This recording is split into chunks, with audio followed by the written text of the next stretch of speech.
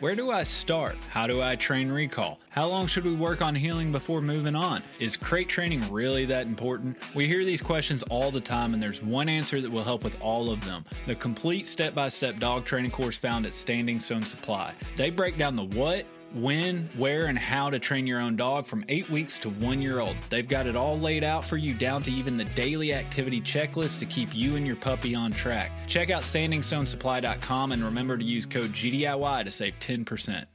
As someone who constantly travels to new locations out of state to hunt, I have to rely on map scouting before I even get in the truck. Onyx Hunt Maps makes it super easy for me to plan out my trips as well as track my success while on the trip. The offline maps along with the tracking feature and ability to add pictures to my waypoints means I can always reference old trips and hunts to better prepare for the next. When planning your next hunt, be sure to use OnX to put you and your dog in the best situation you can. Use code GDIY20 at checkout to save 20% and know where you stand with OnX. Think you know the Brooks Ghost? Think again. Introducing the all-new, better-than-ever Ghost 16. Now with nitrogen-infused cushioning for lightweight, supreme softness that feels good every step, every street, every single day. So go ahead, take your daily joyride in the all-new nitrogen-infused Ghost 16. It'll turn your everyday miles into everyday endorphins. Let's run there. Head to brooksrunning.com to learn more.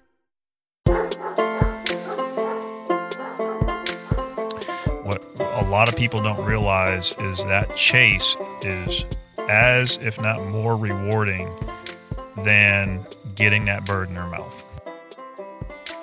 Hey everyone, this is Joe. Wanted to drop in and give a quick note about the episode. The intro was done in the car on the way to Minnesota, so there's a little bit of road noise and the audio quality is not that great. But the rest of the episode with Scott was done down at Nick's farm, and the quality of the sound is much better. There's always something to debate or argue in the dog world, but there's just one thing that's not up for debate. All hunters and dog owners know you need the right gear, not just for yourself, but for your dogs as well. Conkey's Outdoors Hound and Hunting Supply is your number one source for all things hound related. Conkey's is owned and operated by true houndsmen themselves. They've got you covered no matter the game you're chasing, from hog hunting, bear hunting, and even gator hunting. Bird dog guys don't feel left out either. They have whatever you need, whether it's training collars, tracking collars, boots, chaps, vests, coats, and more. No matter what you and your dog needs to have a successful hunt, check out conkeys.outdoors.com and they'll get you on the right track. Purchases over $100 gets you free shipping, and enter GDIY5 to save 5%. And if you're a Patreon patron, you get to save even more money. So be sure to check out Conkey's Outdoors. Welcome back to another week of GDIY, everybody. Me and Adam are on the road on the 2020 Adam and Mitch Victory Lap Grouse Tour. Adam, how you doing, buddy? Feeling good, man. It's definitely not a victory lap. I'm just ready to get up to Minnesota and hunt, man. Well, don't skip over it. Tell everybody how yesterday went, the test. We've had a big weekend so far, and hopefully continue the good reason to celebrate throughout the week. Yeah, it went really well yesterday. We ended up getting a maximum score in the utility test. Going into it, I think everyone knows I was nervous, and nervous is healthy. And I went in thinking, man, I could get a no pass, or I could get a max score, or anywhere in between. Not that I didn't have confidence in my dog. I knew he was prepared for it, but just anything can go wrong on test day. And, I had a couple things go right yesterday that if the wind shifted another way, things could have been a lot different. So there's a little bit of luck involved, but we ended up with a max score, and I'm obviously happy about it. Yeah, no, absolutely. I got to see a good bit of it, and he just made it look easy. You lucked out on some weather. I've never seen weather like that in early October down here in Tennessee, but hey, man, that's what it's all about. And you and Norm made it happen, man. Norm got that prize one as well. So we got a couple invitational dogs to train throughout the next season. Yeah, I was feeling I'm still excited, but I was feeling really excited last night once I read the scores. And then I was exhausted. I finally laid down, and I couldn't get to sleep because I'm already thinking about training for the invitational. So Yep, we're gonna have to start knocking out some more specific invitational topics. Get some honoring work and blind retrieves and stuff like that. But yeah, like you were saying earlier, man, it's hunting time. We're headed up to Minnesota, and going into it, now that we actually have a prize one utility dog in the group, maybe we can actually kill some birds this week. Well, Nick, I mean, I get what you're saying, buddy, but that's not how it works. You know that you've got a dog or maybe two dogs in your truck that have a better nose than Mitch. So yeah, but the grouse they hold better for prize one dogs. Yeah, everybody knows that. Yeah, when a dog goes on point, they're like, "Hold up, are you a prize one or two?" And when they say, I'm a prize two, they just say, "I'm see you." I can tell you this: no one is going to pick out based on performance in Minnesota. No one's going to say, "Oh, that must be the prize one dog." I know that really. I'm not going to say it has nothing to do with it, but yeah, we're going up here with some good dogs. That's a fact. Yep. Well, since you had all the fun yesterday, go ahead and tell everybody what this week is about and the episode, and go ahead and do the typical building up of the podcast and social media and close it out, buddy. All right. So this week we got Scott Caldwell. We had some listeners send in some questions for Scott, and we had a good time answering those questions. This episode probably went a little bit long, but I think everyone's really going to enjoy it. I always enjoy sitting down and talking to Scott. So yeah, time. And like us on Facebook, follow us on Instagram. Of course, the Patreon thing helps out. If you guys can give us a little bit of a donation, $1, $5, whatever you're comfortable with, it definitely helps.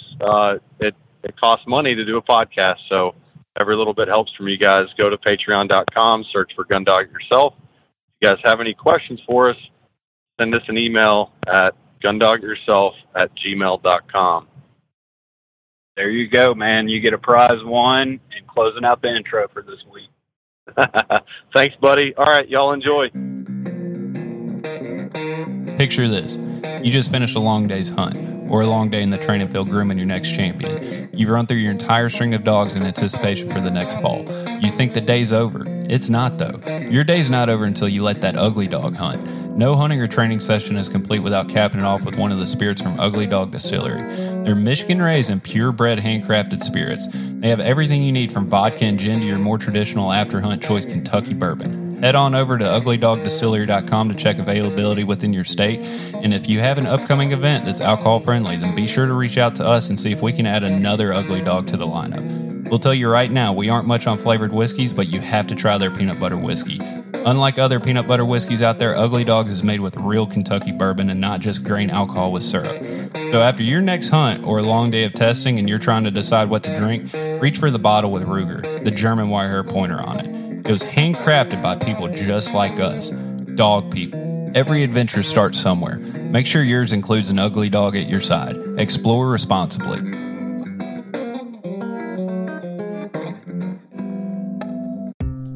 If you're currently in the market for a kennel, then be sure to check out Gunner Kennels. Gunner Kennels is the only kennel that's 5-star crash rated from the Center for Pet Safety. The double wall rotomolded construction ensures it holds up in all types of weather and conditions. Also, Gunner Kennels has a lifetime warranty. These kennels are built to last a lifetime, and Gunner stands behind that. Gunner also has all the accessories you could need, from fan kits to help keep them cool, performance and orthopedic pads to help keep them comfortable and ready to go after long travels, and even tie-down straps to help ensure there's no worries for the kennel moving or sliding around in your truck. So if you need man's best kennel for man's best friend, head on over to gundogityourself.com and click on the Gunner link. Be sure to purchase your kennel, accessories, and even gift cards for holidays and birthdays through our link, and it will go a long way in helping out the podcast. All right, everybody, we're sitting out here on the patio, drinking a few drinks. Scott Caldwell joined us, and he's going to enlighten everybody on how we all should train bird dogs, right? Oh, Jiminy Christmas. Don't put me on the spot like that now. Well, what'd you think we were having you down here for? Jeez. For your company? Yeah, no. Cut. No, I'll be honest with you guys. I always appreciate the time and the effort you guys put into this, and I appreciate spending some time with you guys when I come out here and travel and stuff. And Nick, I got to say, your new place, dude, this is the heat. But I will tell you, like I said on the phone, it's a gateway drug. Bottomless pit. It's a gateway drug. Yep. Yeah, I think once I get it settled up the way I want to, it's going to be a great place to train dogs and obviously, just life in general. Just live a little bit more simple life, a little quieter, and a little bit further away from some people. It's absolutely funny.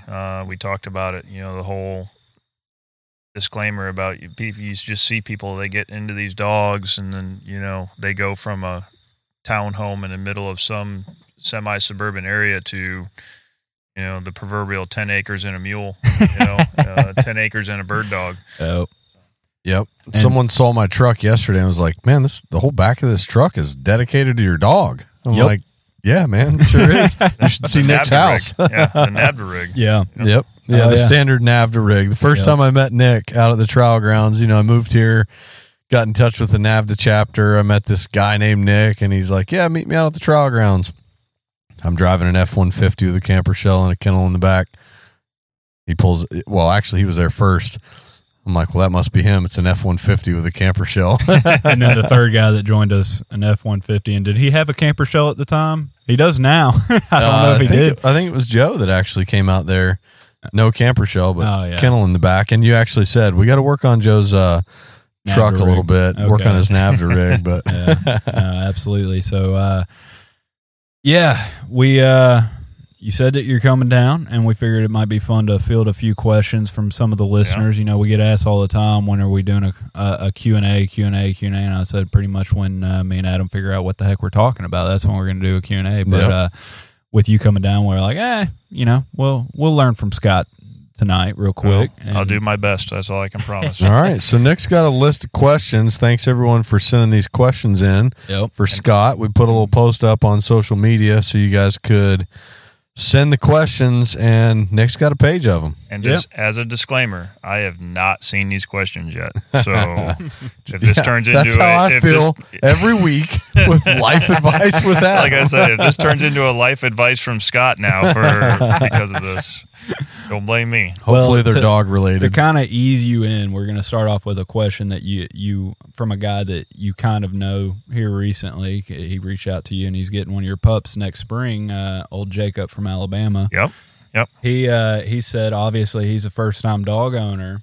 What would you say is the most important things to get ready or prepared before even getting the dog home? Is there anything particular he should focus on learning beforehand? I would say for most people, probably not Jacob, because I know through my discussion with him is he's not married, doesn't have any kids and stuff, is to kind of prep your family a little bit. We talk about consistency of commands, consistency of the dog's life in general, and having that across your family and what you're doing with a like mindset of what this dog's purpose in your family is, and training aspects and stuff like that, pretty crucial. To have a dog, learn a task is hard enough as it is with some dogs, but then to have you saying here, your wife saying come, your kids going, let's go, Fluffy, let's go. You're teaching the dog 3 different commands for the same task that you're wanting to do.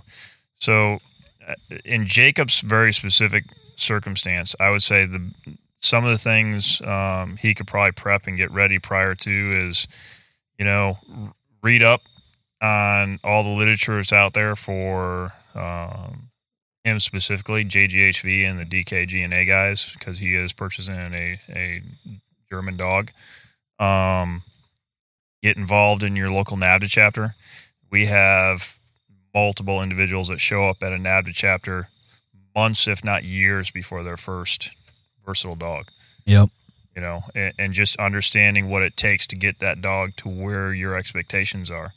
And that way, you're going to be light years ahead of Joe Schmo or Mary Smith that just bought a dog off of Craigslist and wants to take it out to their local public game lands and try and find a bird.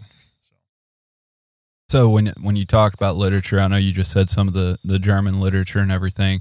What about like training resources? Because we get asked that all the time, and my response is really like, I can't tell people one specific book or source that covers everything the way that I personally feel it should cover, but kind of read everything that you can put your hands on and pick and choose, because it's like everything has something valuable to offer, even though if it's not on everything. But is there a good source that you would say the majority of it is, good advice? For a new dog owner in general, especially if this is your first gun dog, and I have it, I have multiple copies of it, and I hand it out to individuals when they come get a dog.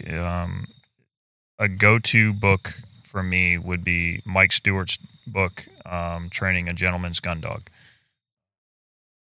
I think like the first 150 pages alone are literally about a puppy foundation, how to start, what to do, what not to do, as well as like training theory to talk about everything from the 3 T's of giving a command, so tone, tempo, and timing. It gives a basic dictionary of, general gun dog commands and stuff like that. It's just a good resource to kind of get going, in understanding. That's definitely on my list of books to get now. I've never read that one, but I'll be picking it up. Scott, how many calls do you get every week about people wanting to get a dog or wanting to send their dog to you for training? And I'm going somewhere with this. I know you are. We had a little discussion about this. I probably field between me and Kylie, and I got to be honest, Kylie is our main point of contact for that stuff. I mean, she's on it a lot more than I am between social media, the phone calls, and the emails. But we probably get 20 to 30 a week at least. So I just want to give you props, and I kind of knew 20 to 30. You mentioned that earlier as we were running the dogs. But I got to give you props, man, as a trainer and breeder. When Nick mentioned Jacob, you don't know any of these questions, and you're immediately like, yep, I know his family situation.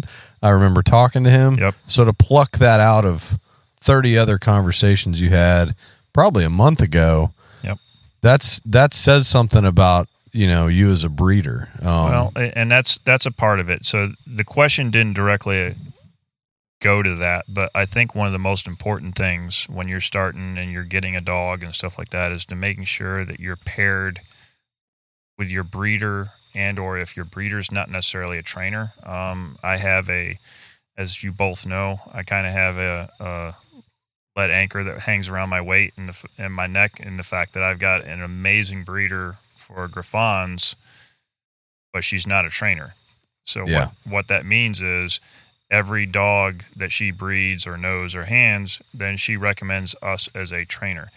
But those people are pretty confident in the fact that, okay, they're talking to a breeder, the breeder has a qualified and quality trainer involved, but that breeder is actually showing enough care and foresight to say, okay, here, I'm giving you my dog, basically, my dog, I'm giving it to you, I'm selling it to you. Here's the resources that you can use to get that dog where you're wanting to get it. Whether that's through me, whether that's through this other person that we recommend, something along those lines. I got to tell you that when I was shopping for the dog that I have now, I talked to a bunch of breeders, and I would have 30-minute conversations with some of them and then have a follow-up conversation 2 weeks later, and it was very evident that they did not remember the conversation we had 2 weeks ago, did not remember me. And on one hand, I get it. You're getting a lot of phone calls. But on the other hand, I'm going, dude, that was significant for me. Yep. But you don't remember, I'm obviously like invested in this, and I'm, financially, like emotionally, I'm committed to this dog that's not even there yet, and you don't remember me. It's like, it's an indicator to me, not the right breeder, potentially. And that's not the only thing you want to look for. I know I'm getting kind of off on a rabbit hole, but that's not the only thing you want to look for. But it's not a definitive sign of yes or no, but it's just a big compliment. It's a factor to you. Yeah, it's a factor. Exactly. I mean, as you guys know, we got a vested interest in every dog that comes to our kennel and or leaves our kennel. So a bred dog or a trained dog, we have a vested interest in every single So, I mean, I think there is a lot of breeders out there that have that. I mean, I can't think of many breeders, high-level breeders within NAVHDA that don't have that mentality when it comes to, I want to make sure I'm placing my dog in the right place with the right person for the right situation. Yeah. You know, and so on and so forth. And because of that, I think it breeds a little bit of that, you know, hey, I want to know more about you. Yeah. You know, and I see more often than not, and probably you guys too, is people that we deal with either as a training dog or as a potential puppy owner. That's almost like a lifelong commitment to us as well. Yep. You know, we end up friending these people. We end up, you know, going hunting with these people. We end up testing with these people, training with these people, you know, the whole gamut. And dude, the value in being able to call your breeder and say, this is what's going on with the dog. And they go, oh yeah, you know, that I dealt with that with the mom or the dad or whatever. Try this. I mean, it's invaluable. So if you don't get along with that breeder, then that's automatically one thing that you don't have. So, But one good thing about this is Jacob does get along well with you. Yep. And back to his question, to really sum it up, like you said, is really establish a good home routine with your family, whoever you're living with. Establish that routine while gaining the knowledge by any resources, books, anything. Pick out the golden nuggets out of every resource that you can and learn the values, and really just establish a good home routine is really questions. And ask questions. Everybody ask all questions. And you hinted towards it, Scott, but like put a list on the fridge of, you know, talk through command selection. That's something Nick and I have talked a lot about. Put a list on the fridge of what the commands are going to be so that everyone in the family knows what they're going to be. Yeah. You know, here means come to me, or maybe you're going to use come means come to me, whatever. But make those things very explicit so that there's no question about it. Consistency is key. And anything else to add on that one? No, I'm looking forward to meeting Jacob and having him come up here and take a look at Sonia and stuff. And I'm looking forward to see what he's going to do with this dog. I know he's really big into the tracking and the deer hunting and stuff, so I'm kind of excited about it. Yeah. One thing about Jacob, I've known him for a few years, is he gets hooked on absolutely anything. And so the first time that dog goes on point on a bird, he might forget deer tracking. He'll be selling his bow and buying a Garmin Alpha. I'm still waiting. This might be a little call out, but I'm still waiting for him to call me and be like, "Hey man, I'm getting this puppy from you. How about we do a podcast down here, you know, Southern Outdoors?" I'm sure it'll happen. Yeah. So moving on to the next one, we have Destiny from Canada.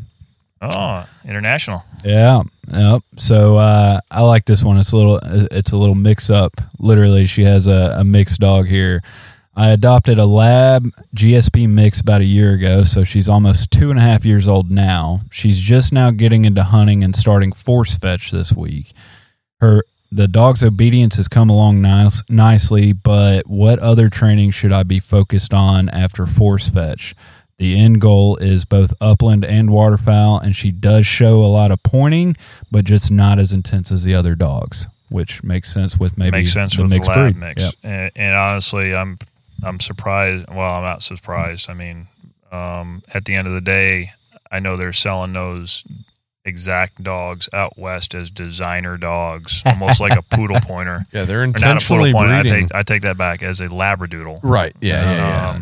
They're intentionally breeding GSP lab mixes. I think they're called pointing labs. No, and then GDIY lost half his crop. Oh man, Nick, you're not allowed to drink any more ugly dog. But they are intentionally breeding for the retrieving aspect of the lab, the heavier coat, but still getting the pointing instinct from the short hair. So I think that the biggest thing there is labs traditionally, and were bred initially as flushing dogs.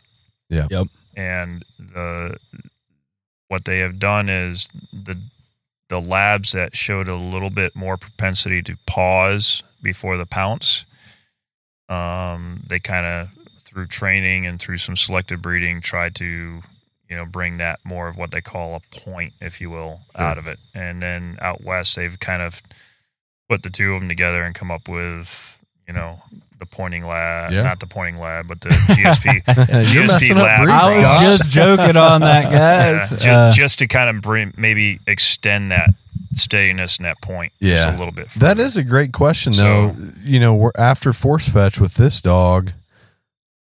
What's next? Can I take a stab at that? Yeah. And you tell me if I'm kind of right on that with especially what you guys were just talking about with the difference between breeds, labs, GSPs. You obviously have a little bit of a confliction there with Flushing and Upland and the pointing. So you have one side of it that it's bred and genetically designed to venture out and go find game, and then you have the other side of it that's genetically bred to stay close within gun range.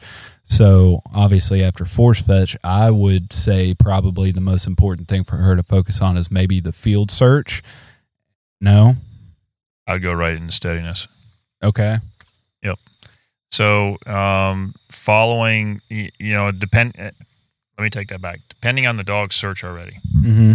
Okay. So if the dog is already searching at a reasonable range for whatever that hunter's Preferences. game of choice or preferences Yeah. and stuff like that, as long as it's not 20 yards. Even Flushing dogs, they want to see them more than 20 yards away. You got to cover ground. You have to search area to find game. And a dog that's underneath your heels is not going to do that. But for me personally, if the dog is ranging well already, and the dog, even after force fetch on your structured walks, is still ranging well, then I would move right into steadiness. Because the dog's going to have a pretty decent understanding of how to turn pressure on, pressure off, getting a reaction from the dog to do a task, working from the place board and working initially steady to flush, steady to distraction, meaning gunshots, throwing bumpers, so on and so forth, then into maybe a possibly extended point once they kind of smell game. I think that would be a little more important than the search.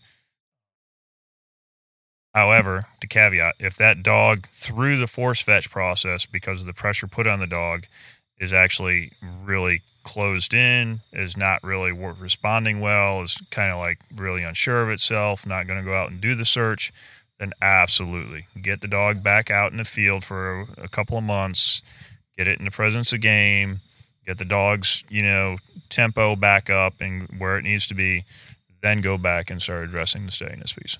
All right. That makes a lot of sense. And I like where you're going with that, Nick, is, I'd work on the search, and the NAVDA training theory that we've developed, I think influences that. You and I have adopted once you finish force fetch, you extend that into a duck search, then you work on steadiness. And the same theory can be applied here, what you're talking about. And it really boils down, to summarize, it boils down to what's the dog doing? Because you provided some warning there. If the dog search is not good, I'd work on search. If the dog search is good, I'd work on steadiness.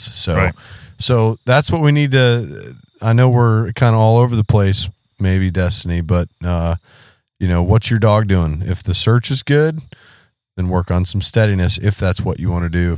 If your dog's not searching to your desire, then work on the search.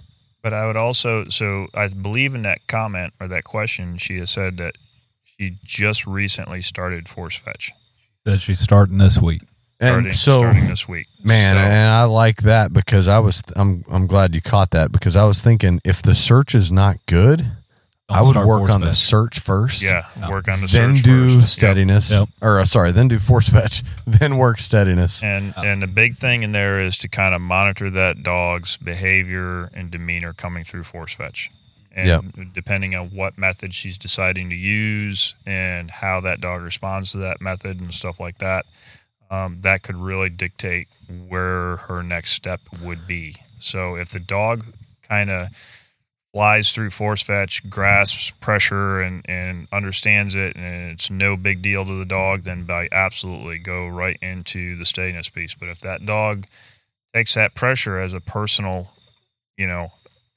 a personal issue, like, okay, I really don't like this, or it takes a little bit longer in the force fetch process because the dog's not correlating the pressure with what they're being asked to do, the task, then by all means, solidify your force fetch. Don't stop force fetch to go work another task. Yep.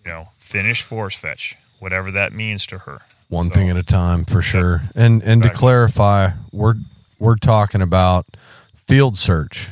Again, like for the NAVHDA people, we are big advocates. Scott, I know you are too. Of do force fetch, then work on the duck search, then work on steadiness. Because if you haven't done force fetch but you're working on duck search, what do you do when your dog finds a duck?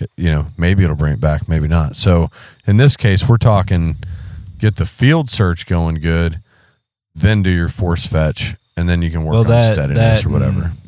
Kind of what you were alluding to earlier and what Scott was just saying is how your dog responds to force fetch. We've seen a lot of dogs during force fetch, they come out the other end to where they kind of stick a little closer to you. And so duck search is just a natural way of extending them back out, building that confidence and that range back out there. And that's why another reason why I was kind of thinking range, but what you said, it makes sense. So, but steadiness, just be sure you're doing it in the correct way and read your dog. Yep. And that's really it. And so great question.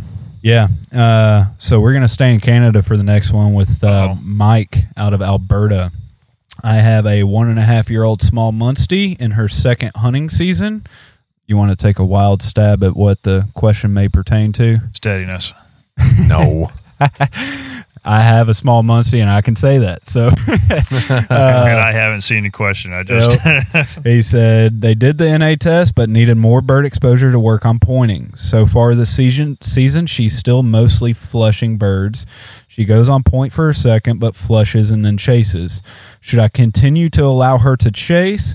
This has been on hunting pheasant, but I've read that they will eventually figure out flushing/chasing is not the way to get the bird. All right, I'll take a deep breath on this. So, Munsties inherently are kind of a little bit tougher to get into a staunch, very, like you would say, a textbook type point, if you will, to begin with. They're generality, people. Generality, but I mean, the tail and the butt like to move, and they just, for some reason, in my experience, they want to see what they're smelling. So what I would do is, I talked about this, I think, in one of our other podcasts, or maybe me and Adam had this discussion at the boathouse.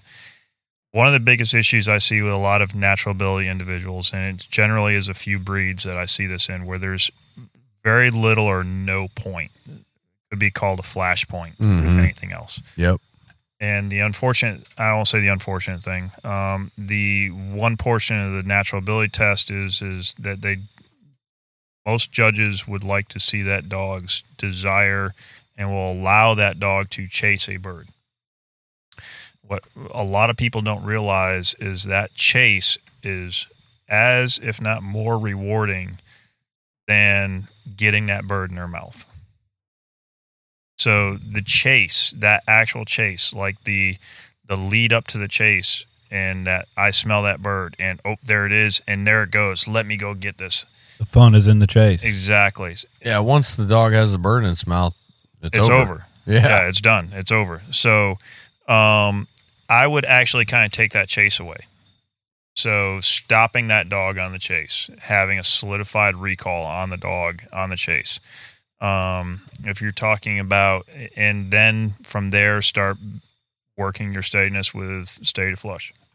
Yeah. So, and there's a few ways to stop that chase also, and we actually covered that last week in Pete's episode. There's a lot of different. We cover a lot of different ways people do that and start bringing that dog steady to flush. So be sure to go check out that episode. But what is your preferred way or typical way? I know it's dependent on each dog, but what is your preferred way, if it fits the dog's mentality, to start taking the chase out and extending that point so that you can flush it? So without removing intensity, if I can add that on the end. Right. Important. And which you can run into this. Thankfully, with most small Munsties, you can, it's hard to take that intensity out. So what we do, what I do normally, if I've got a dog that's got a huge chase, we will work initially from the place board. We will solidify all of our basic obedience, meaning that the whole adage, here means here. Okay. I'm not worried about whoa at this point. Yelling a dog whoa as a young dog and it's chasing a bird, you might as well be just saying boat or you can just whatever. yell school bus, whatever. Right. It doesn't matter. But the whole Please stop. solidifying your correction, and then here, or whatever your correction tone is, no or hey or whatever it is, solidifying your correction on the chase and then stopping that chase. I've done it with check cords. I've done it with the e-collar. But really, for a lot of the dogs, we go through the entire obedience program. We work a lot of place board work where the dog, when we say place, we give them a spot. That's it. And if they come off that spot, they get a correction, and their feet get hot. That makes sense. Yep. They get back on that place board. So, and then correlating that slowly into what that dog's going to see in the field. So it's like you're on a place board, you solidify the obedience, you start overlaying that with some maybe pigeons flying around or birds flying around. Pigeons. Actually, I'll start with shots. I'll start with blank shots. That makes sense. Before I put the birds in front of them and stuff like that. Because you'll see a lot of dogs jump and hop and go look, what'd you kill? What'd you kill? Yep. So but I like that because this is a big point that I try and tell everybody is it's like you're not just teaching place board, right? It's building up to something. You lay the first step, then move on to the second. So you teach place, you solidify place, add in a little distraction with some gunshot, then add in a bird, then maybe add in gunshot and a bird. And then guess what? Then you just go to the field and you have the gunshot and the bird and you have that foundation to stop the dog. I like that because the dog associates that whoa, stay, place, command, whatever. It associates it with the place board and not with the bird. It's been through a bunch of scenarios already where if I step off of this, my feet get hot, right? And now when I overlay the bird into that, it's just another distraction. Right. And it kind of mitigates the thing of getting a dog to start to blink birds or start to be soft around birds. Now they associate it to the place board and not to the bird. Right. And we'll do we basically do 2 sessions. So we'll do a basic obedience place board piece where the dog gets rewarded for being on the place board and understanding that the place board is where they when given a command, that's their spot. And after force fetch, after duck search, then we do what we call the advanced place board work, which the advanced place board work is just a continuation of what they already know. So we will get them started, walk them around in a heel. As they get close to the board, we'll tell them place. And as they're getting on that board, we'll tell them, whoa, nice and slow. Whoa. We're not yelling, whoa, stop, whoa. It's the tempo portion of what you mentioned earlier. Exactly. And that dog. Tempo and tone, right? Yep. And that dog, if we've done the initial place board work right, meaning that when that dog came off the place board during the obedience, it got an and his feet got hot. Now all we're doing is just overlaying another audible command saying, whoa, and then that dog stops. We introduce some sort of distraction. And if that dog comes off that place board, all we do is just reiterate, whoa, and that dog will generally, because it's so close to the place board, automatically associate, oh, shoot, I'm supposed to be up on here. Okay, got it. Don't move. And it is a little, it's a process just like force fetch. We do step by step.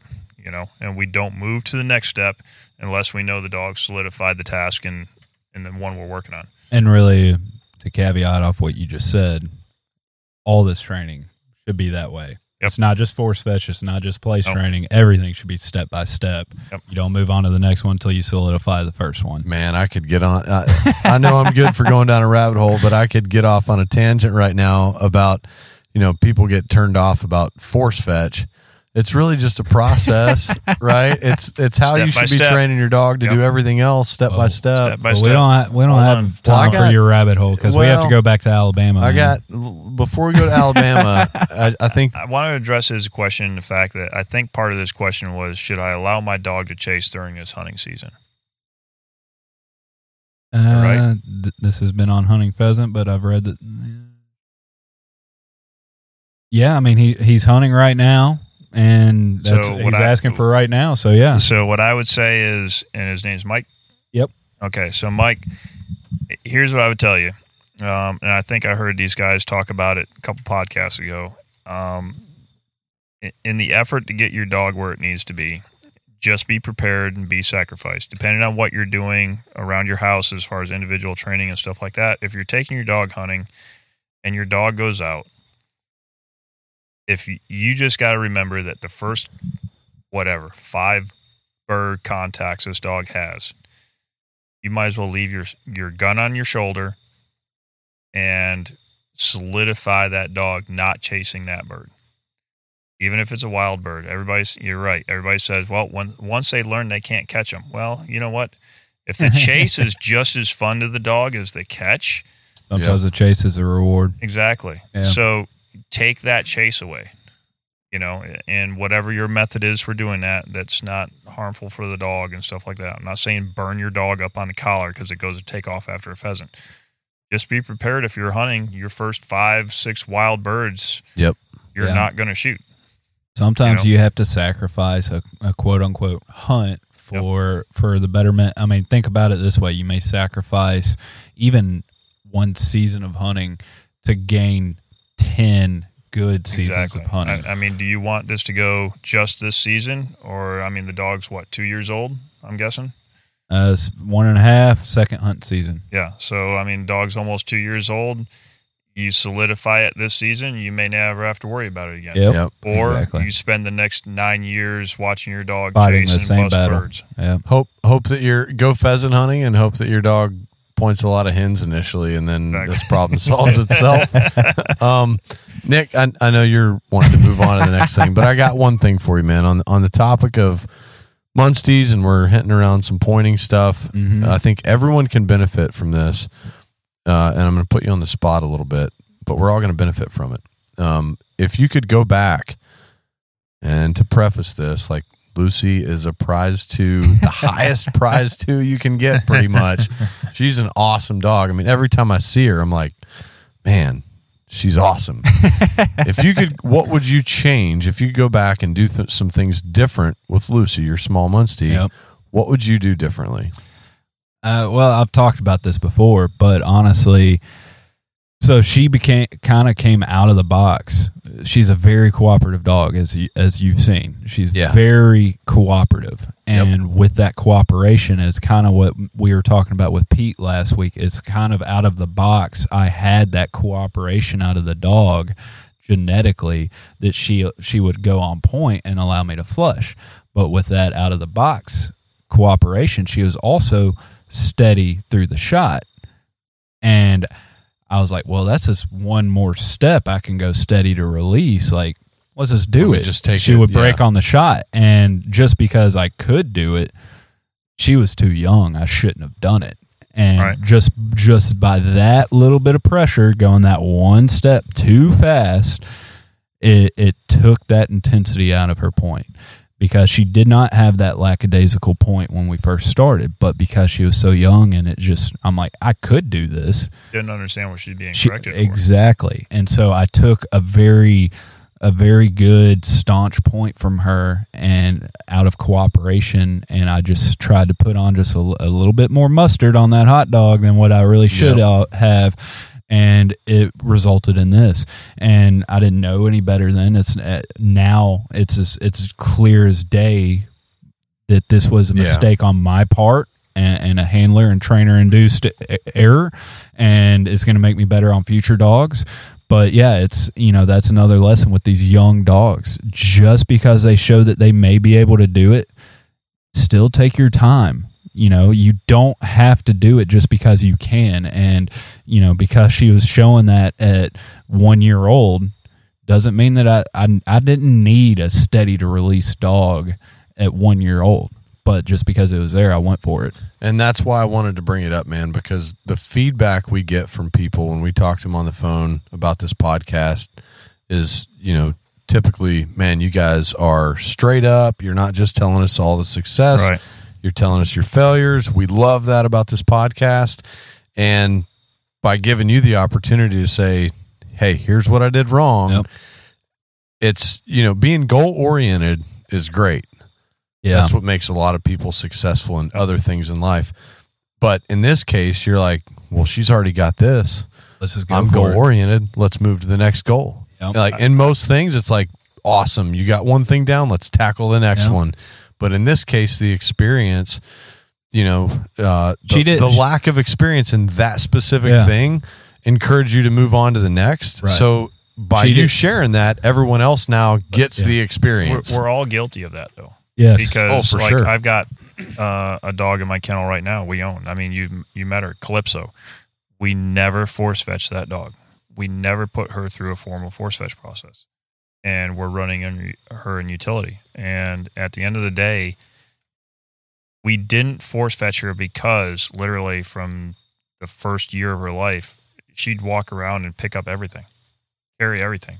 If I pointed at something, I don't care what it was. If it was a lead anchor, she'd try to figure out how to pick it up. If I just looked at it and said, and you're like, that goal's knocked off. I'm exactly. good. And then all of a sudden we go to, a deep water retrieve and the water's cold.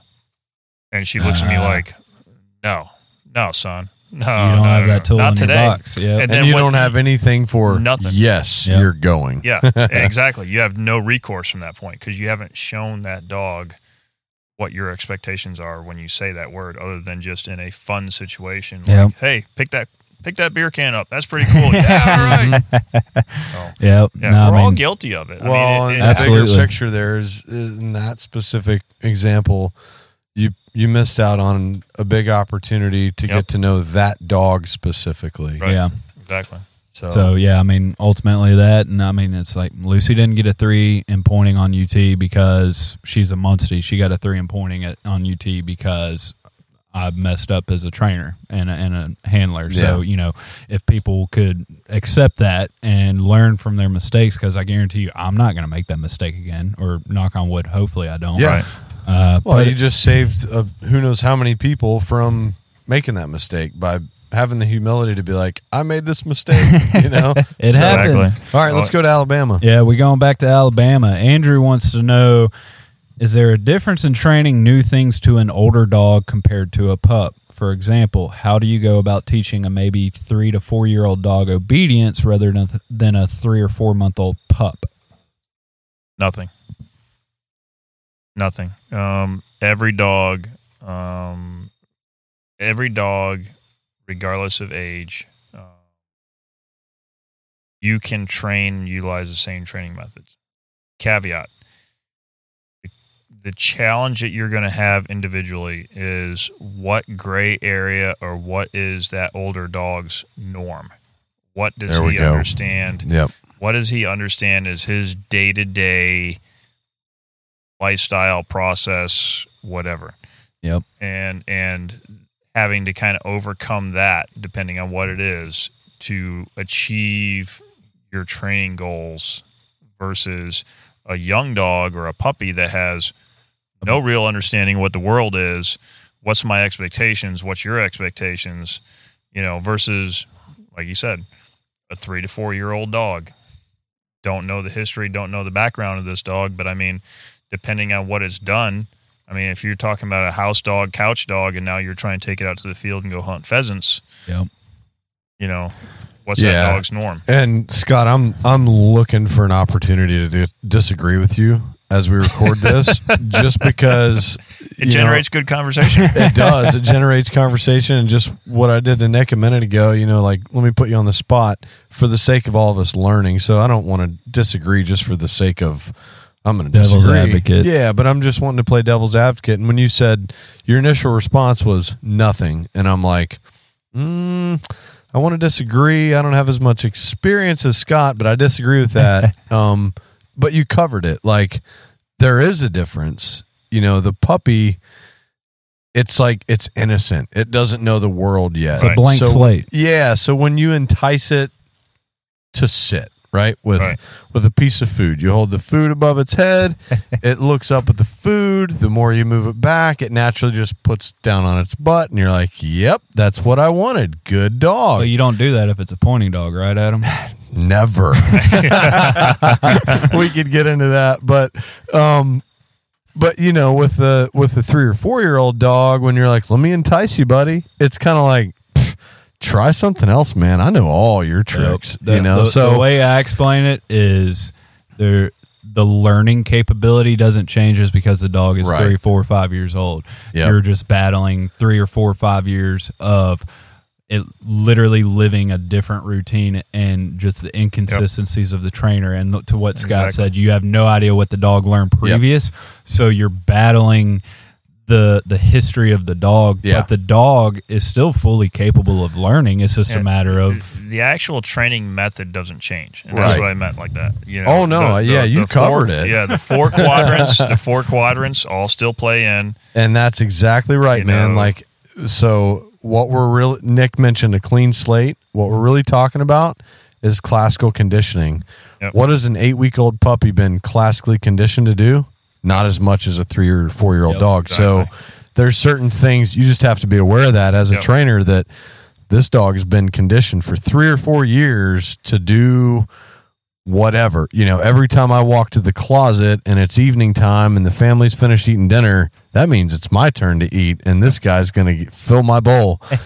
The puppy doesn't know that yet. It's like it's the difference between a 10-foot blackboard that you've got to erase and a 4-inch blackboard you got to erase. Exactly. You've got a 4-year-old dog that's had an entire 4 years to build what its expectations and where it fits into life and society, versus a 12-week-old puppy that's trying to figure out where it fits into life and society. Yep. But the training method doesn't change. Yep. The 4 quadrants, showing the dog what you're wanting it to do, the rewards and the corrections and the positive reinforcements and the negative punishments all still play in. Yep. It's just how you utilize them through the period and get the best response out of the dog. Absolutely. Makes sense. All right, so we're headed to the Sooner State. You know what state that is? Dude, I don't watch sports. Oklahoma. Are we still in Alabama? Oh, I thought that was the Okie State. Boomer Sooner, man. I should have known that. All right. Hunter would like to know, I have a 2-year-old German Wirehair Pointer and a new 13-week-old Drott pup. How do I get them to follow commands on their own? If I tell one to recall, how can I make them understand I'm only asking for just one besides saying their specific name? Okay, so he's got a 13-week-old pup? 13-week-old pup and a 2-year-old Wirehair. That's easy. The 2-year-old Wirehair should already kind of know at that basic obedience. If he's done his due diligence, the Wirehair should already know its understanding and basic obedience. Train them separate. You're not going to get the focus out of a 13-week-old puppy when there's a new, or his house buddy or his kennel buddy is right there, right next to him. Yeah. It's the same reason why I'm really not an advocate of somebody saying, I want to buy a male and a female from your same litter. Yeah. No way. So, or even 2 puppies out of the same litter, that's crazy. I mean, regardless, male, female, whatever, just siblings, litter mates, or somebody that, I'm buying a puppy from you and in 12 weeks I'm buying a puppy from another person. You can do that. You can, but you have to train them absolutely separately. Yep. They have their own individual tasks. They have their own individual training time.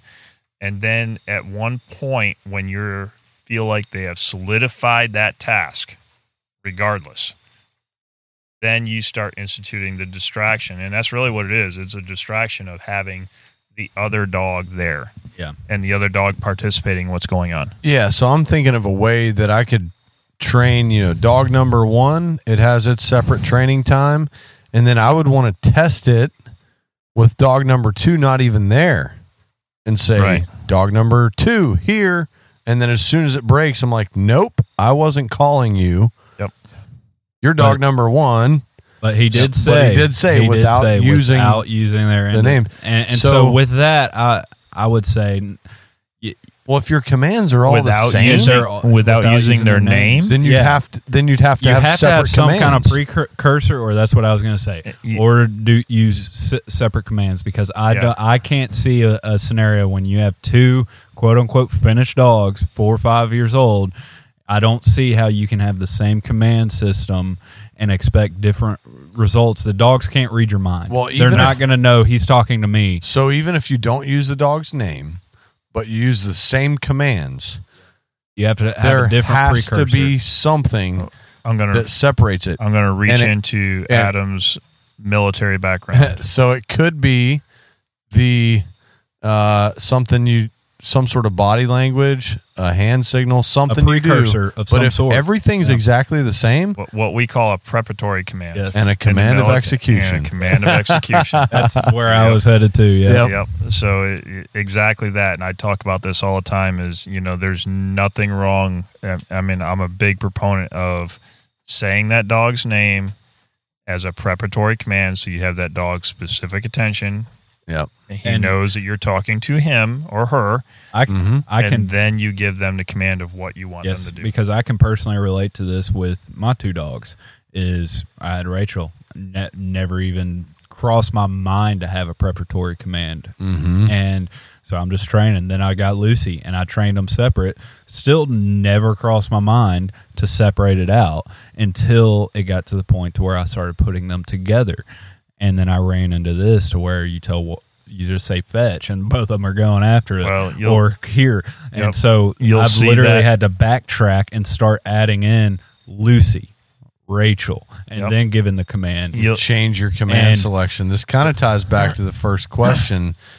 If that family has a dog already in the house, and you haven't prefaced the command with the dog's name, start doing that now before you get dog number 2. Yep. And then back to the Andrew's question with the older dog and younger dog, is Lucy's caught on really well to me using the names first. Rachel has not. She understands it, but man, I have to reinforce it with her. And Lucy is just kind of, I caught it at a young enough age to where Lucy, and it's funny how all these questions kind of tie in together. Funny. I've seen you look over at Rachel and go, Lucy, like, I'm not talking to you. And then here's a command.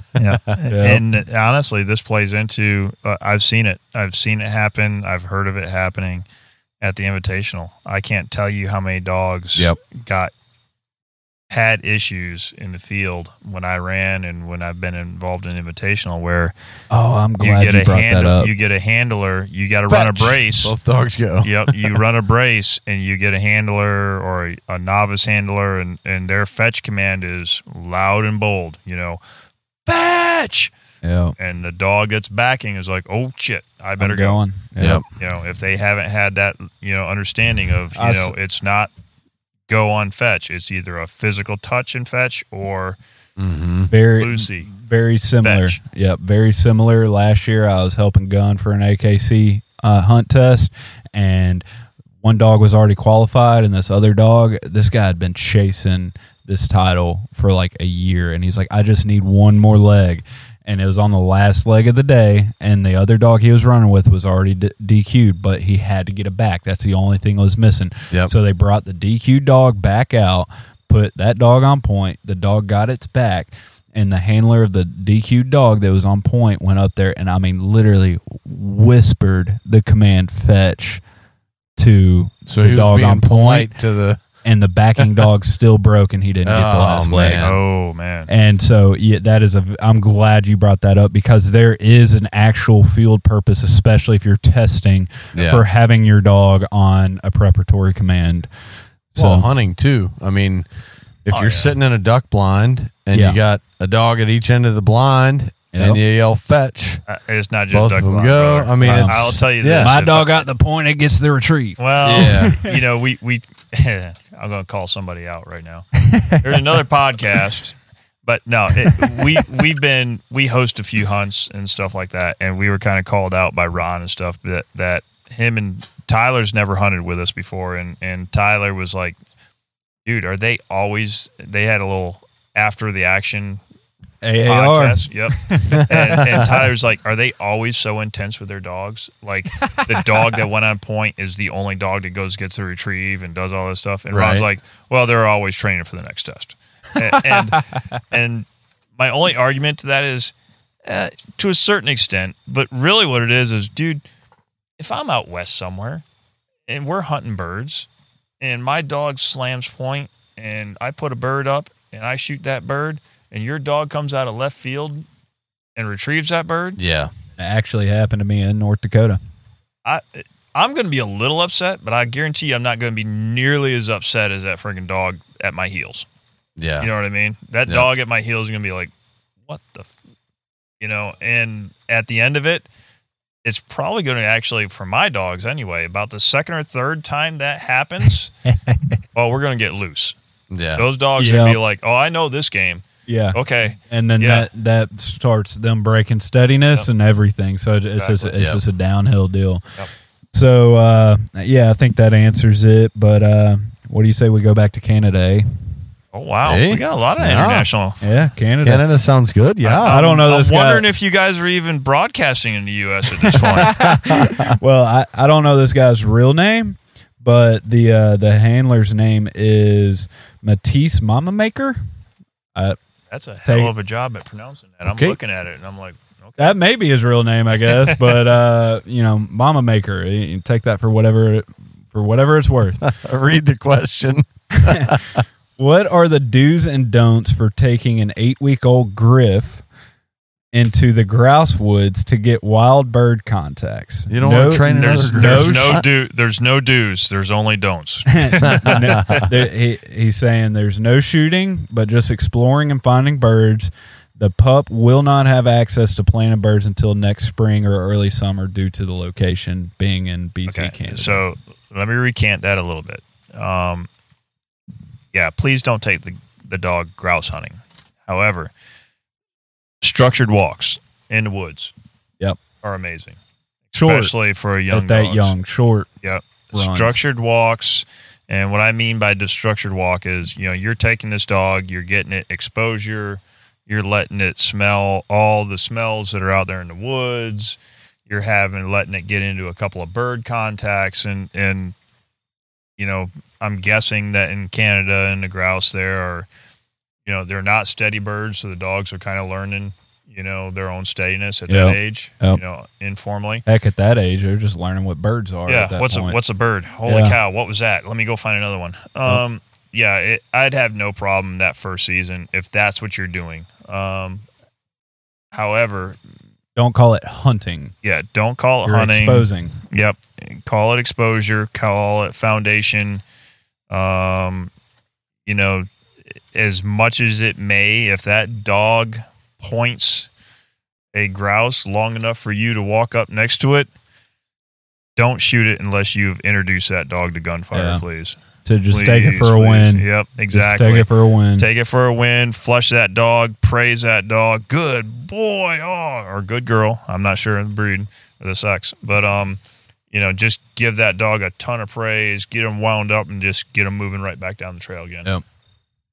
Yeah, that makes a lot of sense. And I think you started off with, there's not any don'ts or there's not any do's, however you said it. But I think the question was, what are the do's and don'ts of taking a 8-week Griff grouse hunting this year? And I'm like, there's no do's. Don't take it hunting. Yeah, and really don't have any expectations. Just let the dog have fun. Yeah, exactly. No whatever expectations. happens. And I mean, I hunted with my dog when it was 4 months old. What do we say? A puppy does no wrong, right? But but I wasn't out there like, I've got to kill a bird, Yep. Well, I went into it going, I am walking through the woods. I'm carrying a shotgun, number one, so that the dog associates this with a shotgun. That's like part of gun intro for me. Right.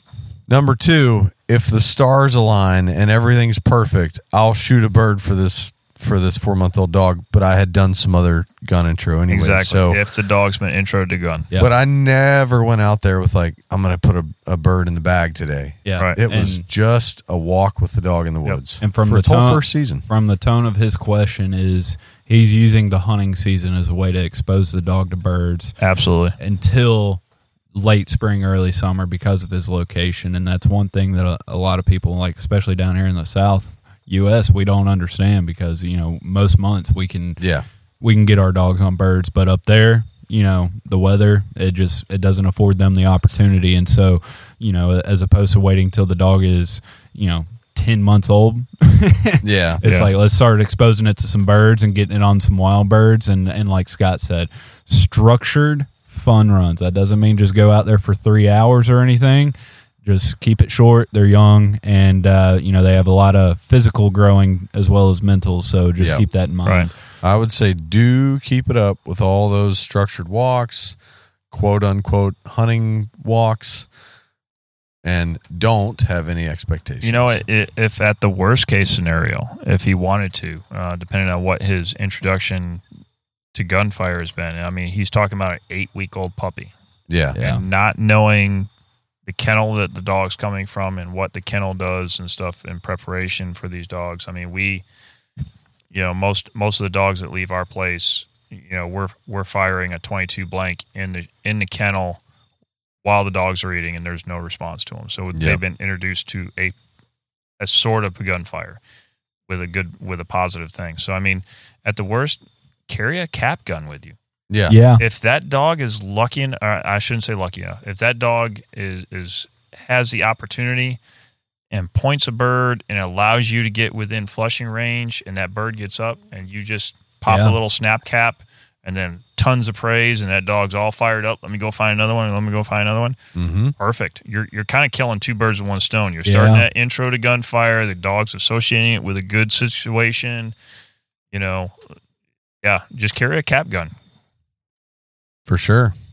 Yep. So, last question. I wish we had more, man. I'm having a great time. Oh, yeah. But there's only time. We'll have to do it again later. Next time Scott rolls through, we'll have to do another round. It's always fun. Don't know the location of this one, but N. Yeager 52 asks, at what age does a GSP or DK start to slow down enough that you should start thinking about starting your next dog? In other words, when do you know it's time to retire a dog? When to retire a dog? Man, there's a lot of things involved in that. I know a lot of depends on the breed. I know he specifically called out DKs and GSPs. I know a lot. I think all gun dogs really fall under this for the same answer. I think most of our dogs kind of start to really slow down after about 9.5, 10 years old.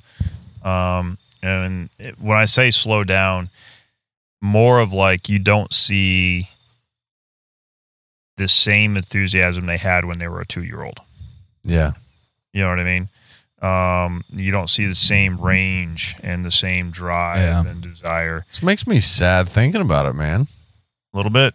Yeah. I tell you that. Way to bring down the podcast. The one thing we all talk about, is, God, the worst thing I got to know is that I'm going to outlive all my bird dogs to a certain extent, So Ron brought it up a couple weeks ago, maybe on a podcast, and it was like, when to know the time is to put a dog down. And that's not the question here, but he referenced, I think it was a DD he had, Haskell or something like that, and the dog lived to retrieve, and the dog didn't want to have anything to do with a dead grouse. Like, it just turned its head. So as we answer this, I'm thinking about my dog in the kennel right now, and, I'm constantly, I told Nick earlier, it's because I don't enforce it all the time, but I open the kennel, and he's charging out ready to go, and sometimes I'm like, no, you have to wait. But I'm thinking, one day when I open that kennel and that dog doesn't want to come out, that's probably the indicator, Well, maybe. Yeah. So, I mean, the thing, this is the piece I would look at is, if the individual's doing, if this gentleman's doing the right thing as far as doing regular veterinary care with a dog. Yeah. And regular yearly checkups and stuff like that, his vet should be able to tell him the physical capacity of that dog. The dog's ability to just basically, we'll say, move and do what it does. Most of these dogs, their drive, their desire, you know what I mean? I've seen dogs 13, 14 years old that are just like, man, for that first 20 minutes, I'm going to keep up with this 2-year-old puppy. Yeah. You know what I mean? But at what point? You know, man, my first dog, I knew I was going to put him down that day.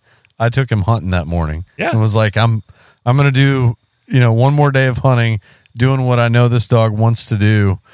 And I mean, he came out and hunted, and it wasn't as good as his other days, but he still just had that desire you're talking about. Yeah, no matter what, when you get these gun dogs, you know how it's going to end eventually. Yeah. We're doing all this work, and the end story of this, and I don't look forward to going through it with my first. I've gone through it with other dogs, but not my gun dogs, not my hunting buddies, not my hunting partners. But being around enough guys and seeing it take place through them, the dog's physical capabilities are going to deteriorate a lot quicker than their mental state. And so when you start seeing a dog, it's one thing that their physical stature isn't the same, because you can tailor hunts and outings around that. You can find an easier loop in the grouse woods. You can find, maybe it can't handle a good flooded timber duck hunt or something. You can handle maybe an easier field hunt. You can tailor outings around a dog's physical capabilities. But when the dog's mental desire, like you were talking about, starts slipping, that's when it's time to really start thinking, okay, it's time to, it's on the couch. It's just, let's live the good life now. Right. And but as us, we love the hunting just as much as the dogs. It's going to be very hard to make that decision. But, I mean, you can see it in dogs. You don't even have to wait till they're 10 or 12. I mean, Rachel, she's going on 7 now, and I can already see that there's just a step missing that she had 3 years ago. Right. And, I mean, if you really know your dogs and pay attention to your dogs, you can see it over the years. And as long as you don't put those blinders on and selfishly just say, my dog is as good at 12 as it was 5, okay. Like, I know you want that to be true, but it's not true. Just don't put the blinders on and put that dog through heck. And exactly, and that's the point. The biggest piece of it is, like you said, the desire will push through whatever body ailments that dog has, and at the end of the day, we all kind of get selfish. We want our dogs to live forever. We all do, but taking that dog on a long hunt or something along those lines that ends up being, 2 days, that dog is lame for 2 days. Yeah. Is that really what you're asking to do? Yeah. And I'm just with this conversation, I know Adam, like he's got this quote that he often brings up because it struck a chord with him on his first dog. Every time somebody starts talking about when it's time to retire a dog or put him down or something, it's just Adam is always real quick with this quote. So I'm putting you on the spot. Throw your quote out there and let's wrap it up with that. Yeah. So, and I've heard people talk, they'll mention, well, that's this dog and it's my retired dog. And I've always wondered, like, what does that mean to have a retired dog? But it's kind of clicked with me that it's like the dog, like you're saying, is not capable of hunting anymore, but it's capable of living. It can be a couch potato. So this is a George Bird Evans quote, and then Ron quotes George Bird Evans, fairly regular on his podcast, and he's got one that he likes. But this is one of my favorite quotes. The perfection of life with a gun dog, like the perfection of an autumn, is disturbing because even as it begins, that it must end. Time bestows the gift, and it steals it in the process. George Bird Evans. Yeah, absolutely. And I didn't want to try and get to this point in this, but, got to plan a little bit. So I'm guessing that he's probably asking the question, to get back to his question a little bit, is he's asking when to retire a bird dog, probably because he's looking at his next bird dog already. Yep. Yeah. And so for me personally, and, within our circle of individuals that we would, my planning criteria is basically about 2.5 years. So I want to have a dog that's 2.5 to 3 years old, and then I'm going to get a puppy. Yeah. And then, by the time that dog hits, 5-6 years old, and now the puppy's 2.5 years old, okay, I'm going to wait another 2.5 years and got a pup, started, finished, pup, Yep, started, exactly. finished. And Yeah, I think 2, 3, 4 years is good. And, Mr. Yeager, if you're asking, you probably kind of know anyways that it's getting close, Yeah. and you're wanting some affirmation from us. The answer you're hoping for is, nah, keep hunting them. Keep hunting them. Yeah. But I would say that you might be in the situation where it's time to retire the dog. Doesn't mean you need to take him to the vet and put him down, No. but retire him. Let them roam around and do whatever they want. Let them be a couch potato. In all Enjoy them for maybe 4 or 5 more years. In all honesty, I've got 2 older dogs now, and when I say older, they're only 9.5, and a part of their yearly vet physical and stuff like that, we just pay to have the X-ray, so that we can on no uncertain terms see, is there arthritis buildup somewhere? Is there something that's a little bit out? There's something that is going to, if we hunt this dog like this, is it going to harm the dog later on? We all get tired. I've got a bad back. You've got a bad back. Military. One thing they gave us was bad backs. I didn't tell you I had a bad back. Yeah, you get issued that, I think, on your second day or something like that. Yeah. But there's all ailments that these bird dogs are going to end up with, and as long as that dog has not got does not have like crippling arthritis somewhere, or elbow issues, or hip issues, or anything along those lines, or any of the other age-related, health issues that comes up, then hunt your dog at a reasonable pace. yeah. Yeah. And that's, again, we kind of started this off with just the responsibility of being a breeder and trainer, and it ties into being a responsible gun dog owner.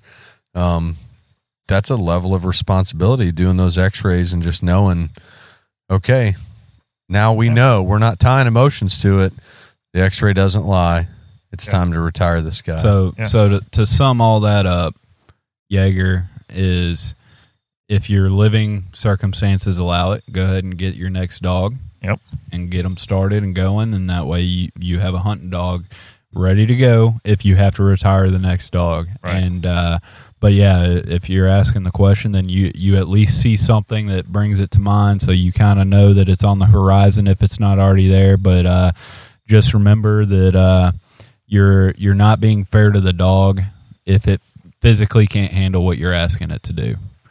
Yep. And with that being said, I can't really end the podcast on a question like that. So I'm going to throw one more question at you, Scott. Okay. We're going to kind of time travel here. All when right. this episode comes out, Adam's already run his test. So look at Adam and either congratulate him or apologize to him on his results. I know Adam. He came down to the house, and what was it, 4th of July you came down? Yeah, that's about right. Yeah, 4th of July you came down? Yeah, I think it was actually the day, 4th of July. Yeah. Yep. And I think we had a little one-on-one training in the shop, in the kennel. Yep. And I told him, calm the F down. I'm showing him. I don't think I ever worked with Mitchell prior to that. Yeah. And I'm working with him, and you're like, okay, how are you doing that? And I'm like, dude, just relax, man. Just relax. Yep. And then you kind of stepped up like, oh, let me do this. Let me do this. And, get out of my way. Let me train my dog. This is why some guys can't train with their spouses. But exactly. But you know what? I have full confidence. I'm going to go ahead and congratulate you on passing the test. I believe there's no doubt in my mind, save some crazy circumstance, that you're going to pass the test. And I look forward to run the 2021 Invitational with you. Oh, man, I hope so. So there we go. Well, I think that's a good way to wrap it up. Congrats, Adam. If one of those unforeseen events happen, it's both of your faults. You know what? We were just walking in the field, and I'm going to close it out with this. Scott looked at you and said, point blank, confidence. Yep. yep. Have confidence in your dog.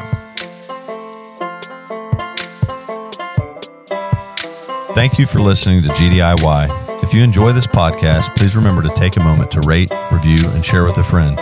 Also, be sure to follow us on Facebook and Instagram under Gundog It Yourself. If you really enjoy this podcast and would like to contribute even more to future content, please check out our Patreon at patreon.com/Gundog It Yourself. Thanks again, and happy hunting. Everyone seems to have the same questions or concerns when they start trying to decide which kennel to purchase for their vehicle. Perhaps it's time to stop asking all the questions and just design the perfect setup that meets your exact needs. B-Pro Kennel specializes in designing and fabricating custom Premier dog boxes handcrafted right here in the USA from high-grade, lightweight aluminum. They'll get you set up with the size dimensions, lighting, storage, battery boxes with solar charging, and anything else you can dream of. Stop stressing over buying the wrong setup, just have to replace it again in a year.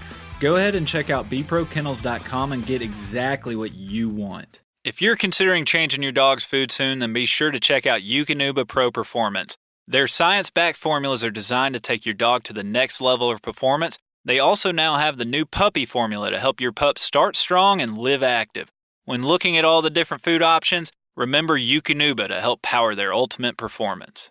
Hey, what's going on, everybody? It's Bob from Lone Ducks Gun Dog Chronicles podcast. I hope you just enjoyed the episode you just listened to. And if you did, I think you'll enjoy hopping on ours. We've got professional retriever trainers and upland bird dog trainers from across the country and world sharing their tips and tricks and great stories to help you and your dog get ready for the season. We'll see you there.